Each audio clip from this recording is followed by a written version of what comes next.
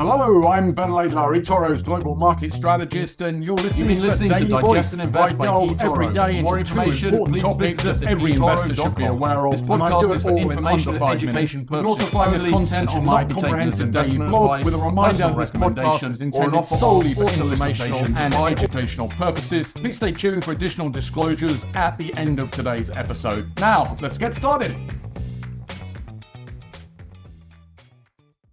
Hey everybody, and welcome back to the Daily Voice. So our two topics today are firstly the coming fourth quarter earnings season catalyst, and secondly the heavy week ahead events calendar.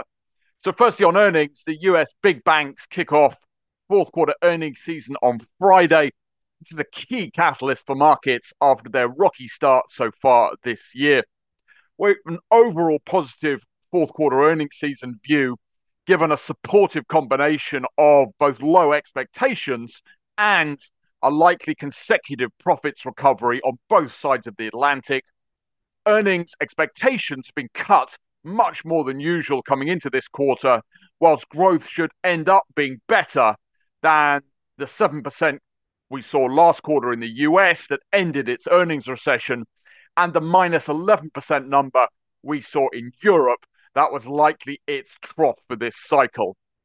Tech earnings will likely keep leading for now, with the focus on how much AI growth is spreading away from the likes of Nvidia to the rest of the sector, and also more broadly, how much profit margins can continue to benefit from falling inflation pressures.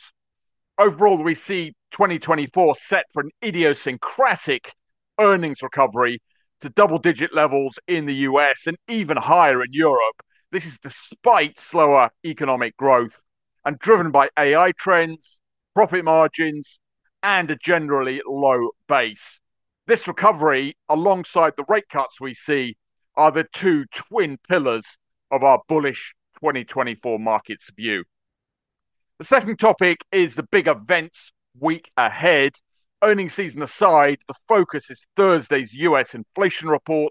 Inflation remains the most important number in markets.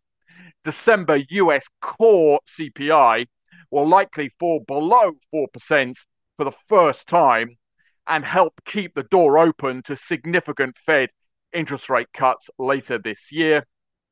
Also, the US SEC is set to decide on Wednesday on its much anticipated approval or not of a spot Bitcoin ETF. This is widely seen as significantly broadening investor access to this youngest and smallest of asset classes, and has really helped drive Bitcoin's asset class leading performance over the past year and its widening performance gap with Ethereum. We also have the Las Vegas Consumer Electronics Show, CES, highlighting the latest tech trends and gadgets, with AI likely taking center stage there, whilst Taiwan is preparing for Sunday's key presidential election, with the incumbent candidate leading, but in a tightening race, and the global superpowers both closely watching. That's it. Please like and subscribe us, and go to eToro Plus to see the research, and we'll chat tomorrow. Thanks very much. Bye.